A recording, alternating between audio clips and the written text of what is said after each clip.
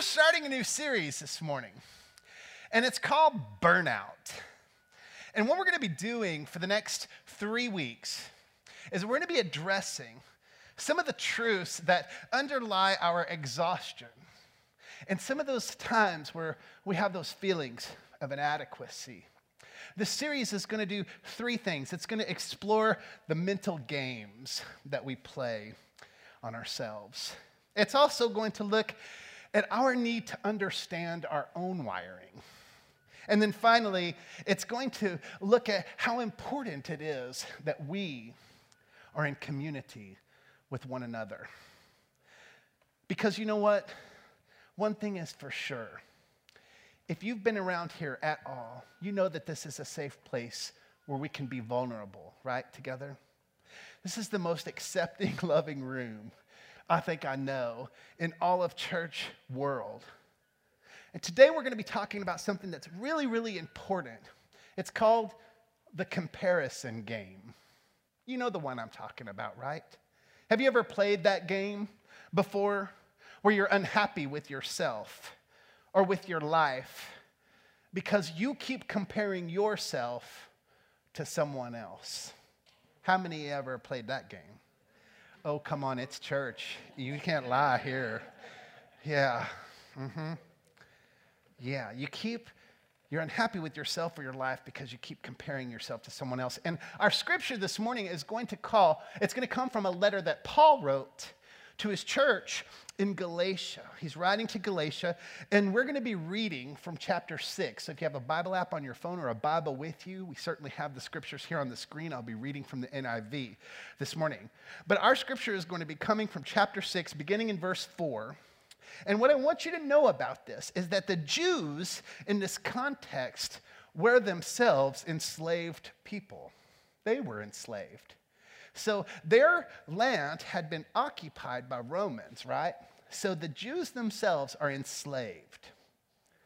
But here's the interesting thing. Ironically, the Jews are also oppressing other people.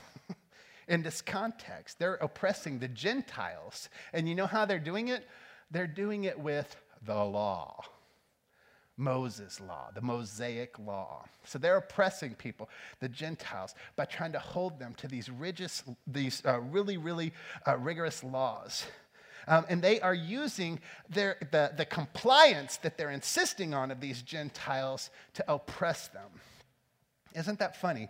The oppressed people are oppressing others. They are demanding obedience to the laws. They're demanding conversion. They're even demanding circumcision for the men. Ouch. And then they're attempting to require the Gentiles to do all of that in order for them to accept them. So, Paul, a lifelong Jew who has been converted on the road to Damascus to Christianity, and is now a missionary and an early church planter in the church, is not having any of it, right? So he's writing this letter. Listen to this. Brothers and sisters, if someone is caught in a sin, you who live by the Spirit should restore that person gently. Now how? Gently. But watch yourselves, or you may also be tempted. Carry each other's burdens. And in this, you will fulfill the law of who? Christ. So Paul is not making this about the law of Moses, is he? He's making it about the law of Christ. If anyone thinks that they are something when they are not, they are deceiving themselves. Now, you ever met that person? They think they're something and they're not. Not all that and a bag of chips is what my mom used to say. Then they can take pride in themselves alone without comparing themselves to someone else. This is each one should test their own actions. Then they can take pride in themselves. For each one should carry their own load. So each person should carry their own load and carry others' burdens, right? Nevertheless, the one who receives instruction in the word should share all good things with their instructor. Now, do not be deceived. God cannot be mocked. A man reaps what he sows. Whoever sows to please their flesh, from the flesh will reap destruction. Whoever sows to please the Spirit, from the Spirit will reap eternal life. Let us not become weary in doing good. Oh, how convicting is that? For at the proper time, we will reap a harvest if we do not give up. Therefore, as we have opportunity, let us do good to all people. And then it mentions a specific group, especially to those who belong to the family of believers. This is the word of God for the people of God. Let's pray. Gracious and loving God, thank you for these words from your apostle. Lord, have them search us. Allow us, God, to have a conversation, a holy dialogue with you and this word, God, today. May you be known. May your Son be known. May your Spirit be known to the extent that we will allow both to lead us. In Jesus' name, amen. Now, last week, I attended and let me see if I can get all the acronym right, the North Texas Conference Annual Conference, right? That's a big, for the United Methodist Church. I mean, tag that on, and it's super, super duper long. And it was at the first UMC Richardson. And guess who I got to say hi to? JB. It was awesome to see him. He misses us so much. He's like, oh, but he sends his love. It's a 3-day conference where business is done in the denomination. And all kinds of things take place at this, but these are really important things. Transitional things. Retirements take place. Commissioning, ordination takes place. And hallelujah, praise God, appointments take place. And I am so glad to report to you that I have been appointed to you for another year. I'm so thankful for that. I'm so thankful for that. Now, there are all kinds of things that are highlighted at this conference, new things that are happening in ministry all around the connection, and it's really cool to see all these things that are featured and highlighted. And on the one hand, it is super duper exciting to see how United Methodism is out there making and changing the world. It's cool. But on the other hand, it is very easy to become a game board in terms of comparing talent and resources and ideas and more. Have you ever been there? You ever been to something like that? Or in a situation where you could very quickly interpret it in a way that probably would not be helpful because it would cause you to measure yourself against others. You ever been in that situation? It could be professionally. I mean, for me, it was this annual conference. But it could be take place in a performance review, right? Where you're evaluated against team members or departments. It could happen in tenure. You ever had somebody play the tenure card on you before? Sit down, you're wet behind the ears. I've been around here a while, right?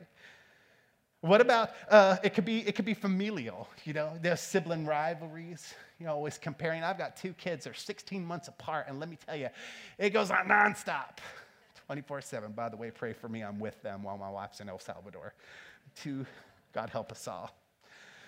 But those kids, they'll play me and Rachel off of each other, They'll compare us. If they don't like what I say to them, I want my mommy. If they don't like what she said, I want my daddy, right?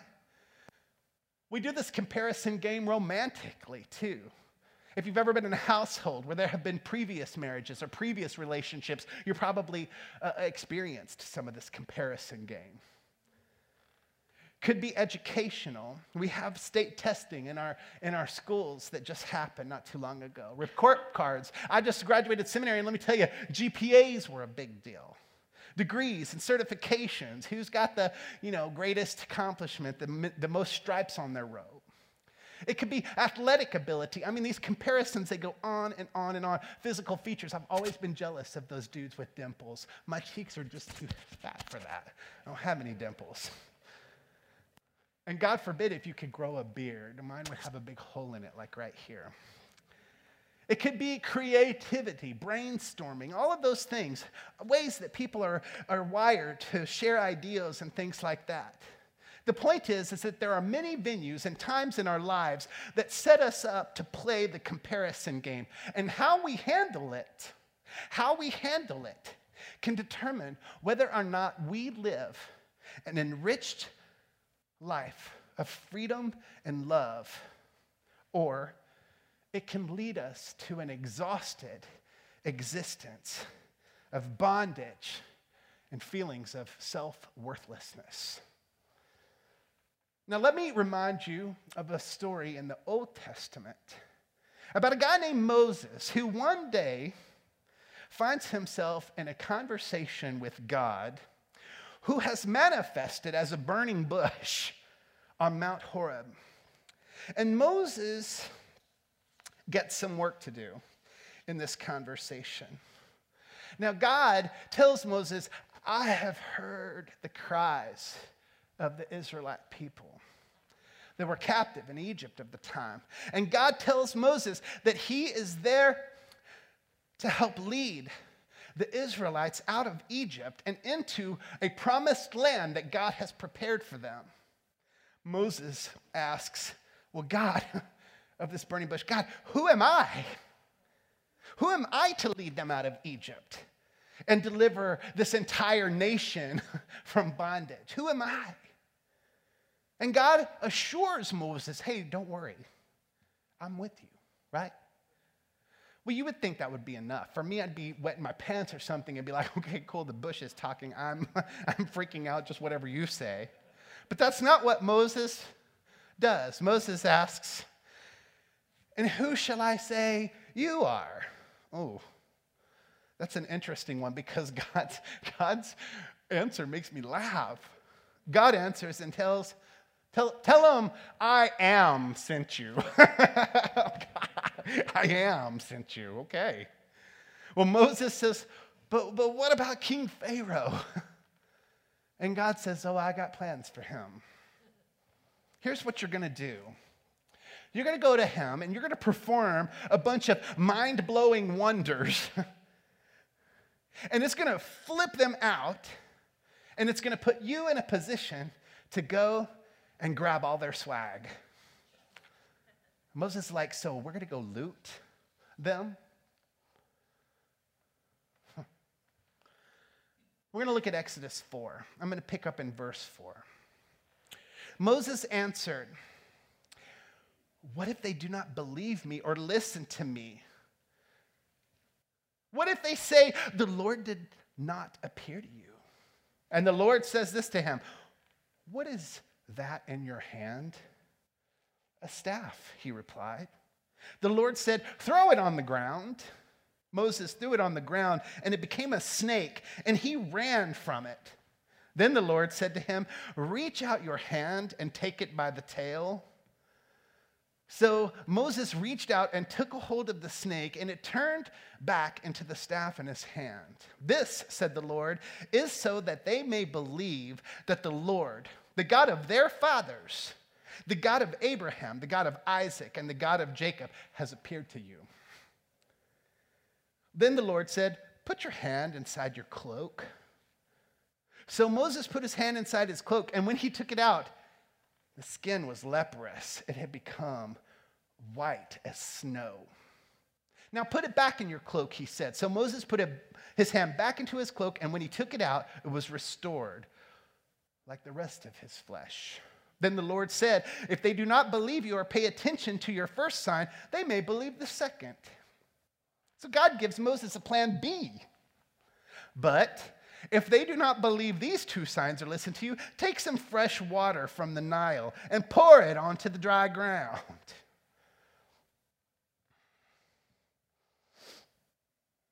The water you take from the river will become blood on the ground. Moses said to the Lord, get this, pardon your servant, Lord. I've never been eloquent. Neither in the past nor since you have spoken to your servant, I am slow of speech and tongue. This Moses guy cracks me up. The Lord said to him, who gave human beings their mouths Who makes them deaf or mute? Who gives them sight or makes them blind? Is it not I, the Lord? Now go. I will help you speak, and I will teach you what to say. But Moses said, this guy, pardon your servant, Lord. Please send someone else. Then the Lord's anger burned against Moses. I'm sure the bush was like, and he said, what about your brother Aaron the Levite? I know he can speak well. He is already on his way to meet you, and he will be glad to see you. He is already on his way to meet you, and he will be glad to see you. You think God didn't know Moses? You shall speak to him and put words in his mouth. I will help both of you speak and will teach you what to do. He will speak to the people for you, and it will be as if he were your mouth and as if you were God to him. But take the staff in your hand so you can perform the signs with it. So what do we learn? Well, we learn a little bit about Moses. I wanted to look at just the 3 times that he speaks because they crack me up. I just can't get it. This is typical of what goes on in our heads when we're playing the comparison game during a meeting or during a conversation or during a day in our lives, right? Moses asks, well, what if they do not believe me or listen to me and say, the Lord did not appear to you? Well, what is he really saying there? He's saying, you know what, God, excuse me, but what if I look crazy because of you and what you're asking me to do? What if I look crazy? Now, how many of you ever wondered that with God? Yeah, I'm looking. I'm still not convinced that this is an honest bunch. And then the second time that Moses speaks is really funny because I always hear this in British. I don't know why. Pardon your servant, Lord. I don't know why I do that. Pardon your servant, Lord. I have never been eloquent, neither in the past, nor since you have spoken to your servant. I am slow of speech and tongue. What is Moses really saying there? Excuse me, God. Excuse me, I am. You can't use me, right? I'm not good enough. You can't use me, I'm not good enough. How many of you have ever said that to God? Now, I'm really looking. A few more people are being honest. We're gaining ground here. Come on. You can't use me. I'm too flawed to free an entire nation. What are you thinking to suggest that you're going to use me, God? Even if you are God of the universe and created the mountain I'm standing on and the sea below that you will part and the human body that I occupy, you can't use me, right? And then look at the third time he talks. Pardon your servant, Lord. Please send someone else. What is he really saying? Excuse me, I am. You don't know what you're doing, do you? You poor dear. I am. Have you lost your mind? Moses was caught red-handed in the context of the very moment when God revealed his life purpose and his calling. He compared his own abilities and God-given gifts to those of others and felt himself coming up short. He's too flawed to be used. How many of us have ever believed those very same lies? How many of us are burned out because of it? Friends, this comparison game has some pitfalls. It has some real pitfalls. Let me remind you of your baptism, right? Let me remind you of your baptism. What do we renounce in baptism? The dominion of evil, the spiritual forces of wickedness. And friends, they are at work in the comparison game. We renounce them, but how quickly we forget to renounce them again and again and again. You know why that's a pitfall? It's a pitfall because it produces a very false narrative. You know, the glorious vacations, the enviable professional accomplishments, the perfect children and spouses that we see on our friends' Facebook pages. Guys, that's just one sliver of that person's real life. It's the truth, but it's not the whole truth. It's not the whole truth and nothing but the truth. A friend may proudly announce that something great has happened to them professionally, but they didn't tell you about the 12 times that they got knocked around getting there, right? We don't put that on our Facebook feeds, right? We may envy suntan, smiling, adoring families that we see on some tropical vacation. But we are not privy to the 30 seconds before that when the mom's screaming at the kids, smile! Right? Am I right? We didn't see the kids fighting in the back seat, the place where you're ready to sit them out on the side of the road and be like, I'm out of here. If we knew others' whole truths, we might not feel so inadequate when we're comparing ourselves to their carefully crafted public images of perfection. Another pitfall that's really important is in our comparing, we punish God's gifts to the church instead of celebrating them. We punish God's gifts to the church instead of celebrating them. The simple truth is that some people are just born with more advantages than others. A perfectly symmetrical face, we'll never know what that's like. Rapid fire metabolism, I will never know what that is like. Wealthy parents, I will never know what that is like. Social connections that help them score a coveted job. Yet, when we compare ourselves unfavorably to others, we often beat ourselves up for not trying hard enough. Yeah? We are punishing God's gifts to the church. That would be you. This fact became very personal for me a few years ago.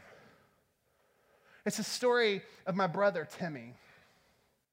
Timmy lost his wife. He just lost his wife, Elizabeth. They'd been married as long as I can remember. Had one child, beautiful daughter. He raised two daughters that she had from her previous marriage, and they had a wonderful marriage. Liz, they had seen each other through all kinds of ups and downs, but her body just failed her, and she died. And Timmy got it in his mind that his identity was so wrapped up in her, that his identity was so wrapped up in the relationship that they shared that he himself was worthless outside of that identity. That he himself, he alone, was not valuable to others without her. He was comparing himself to other people who were married, and he was realizing that there is this vast, big, gigantic hole that she had left in her death. And so you know what Timmy did? He downed a bottle of pills, and then a jug of liquor, and then some more pills. I got a call from my sister who was frantic, and she's like, I don't even know how to tell you this, except that we need you to get to the hospital right away. Timmy's probably not going to make it.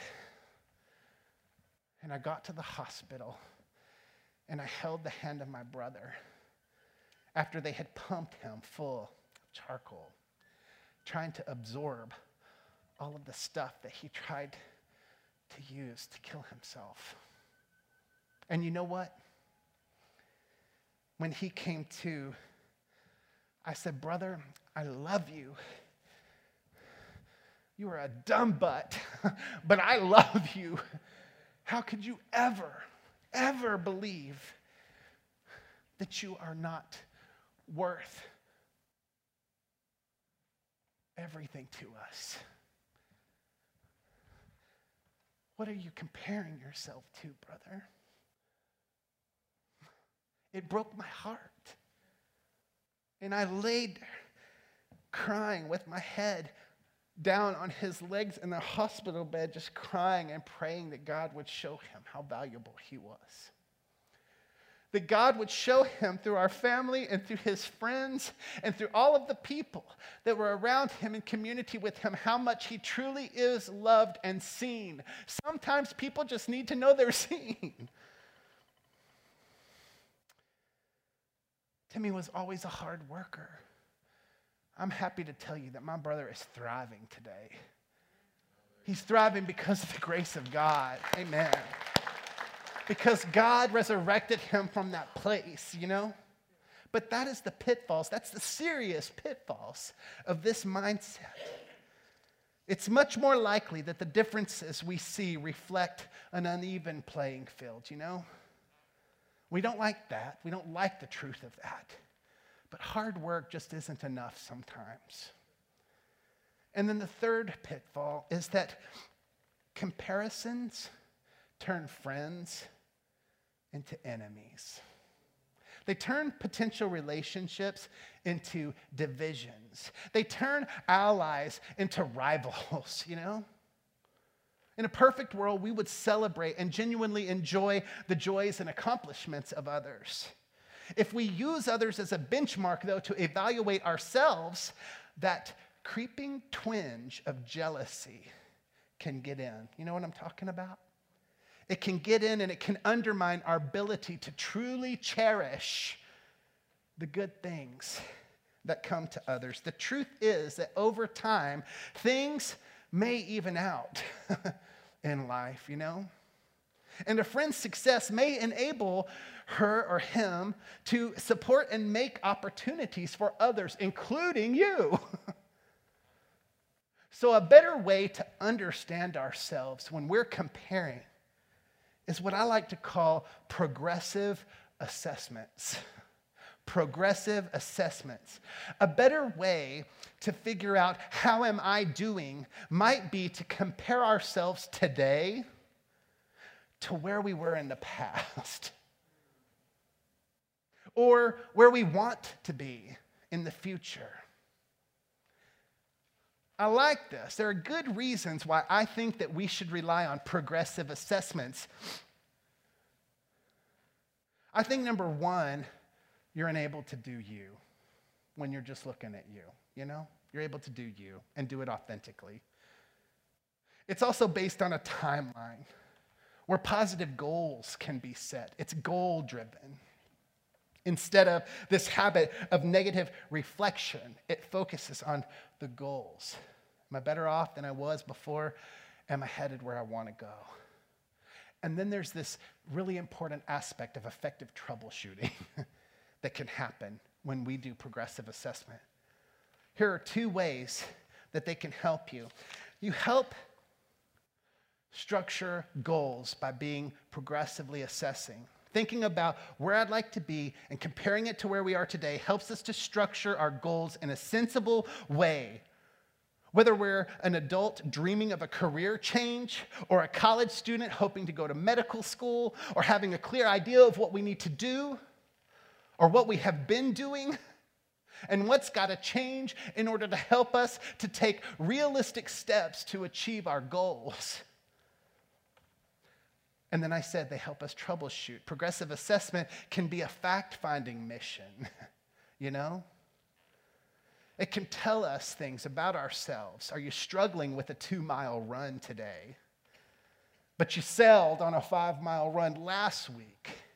If so, what changed? It helps us to look at it. Maybe you got a bad night's sleep. or you had too many worries on your mind, or you have some kind of undiagnosed illness. It can reveal things to you. This fact-finding is important. But you know what? The bottom line is focusing on self-improvement rather than this negative one-upmanship it'll be a more realistic, helpful strategy for you in life. It'll help you to reach goals. It helps us to be a better friend, because we know that our loved ones then can become part of that goal. We can feel the support of our community. So instead of committing to tell ourselves, I'm not worthy or good enough, or I'm not able, we commit to telling ourselves, I refuse to be mean to myself today. I tell my wife all the time, don't you be mean to my wife.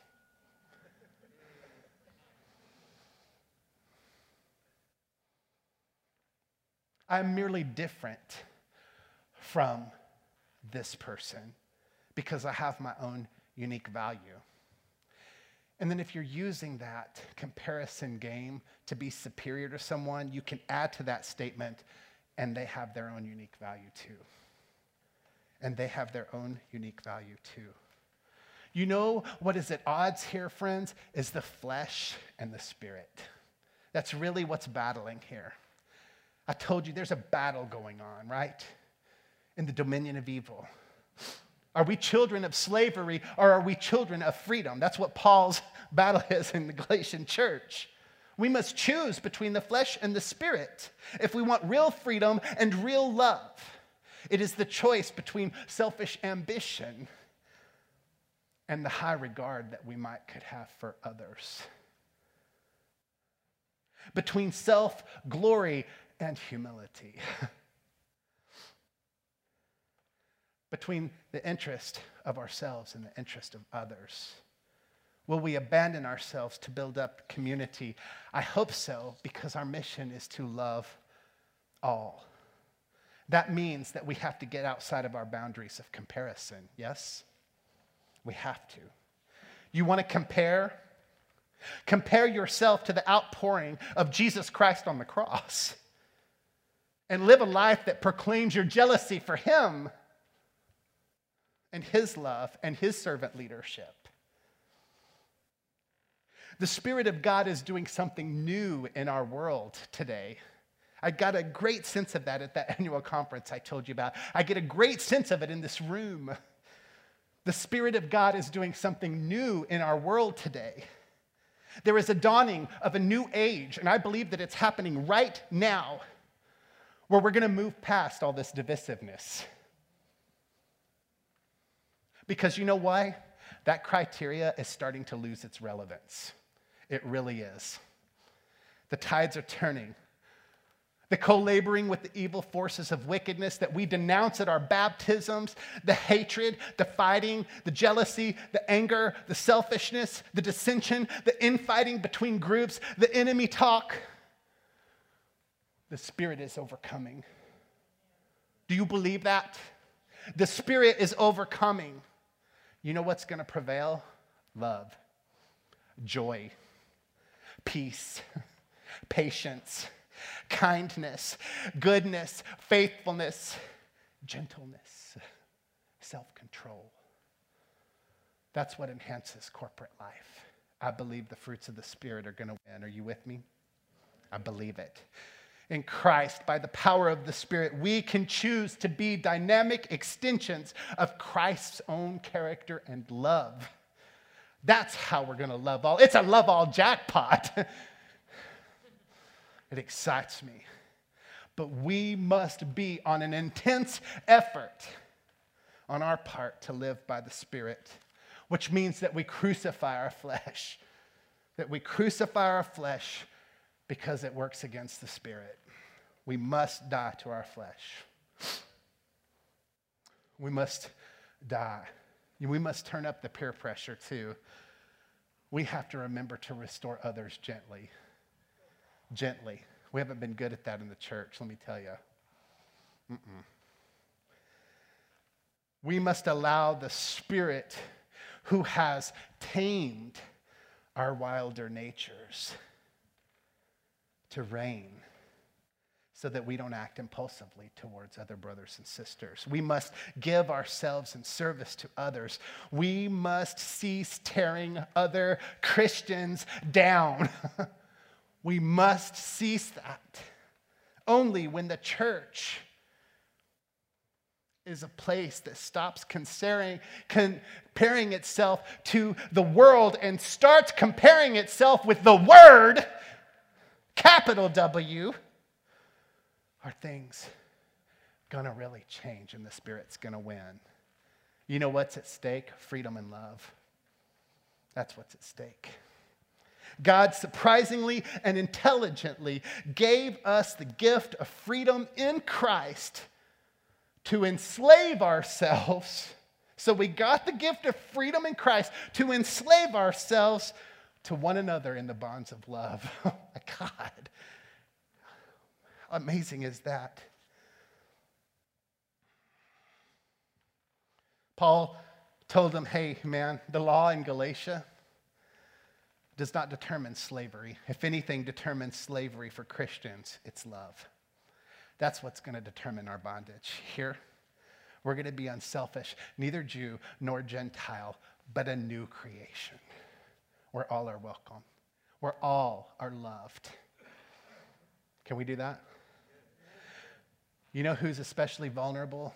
The oppressed. So let's not be oppressed people who oppress others. Let's be for women. Let's be for people of all races. Let's be for people of all orientations. Let's be for all of God's children. Can we do that?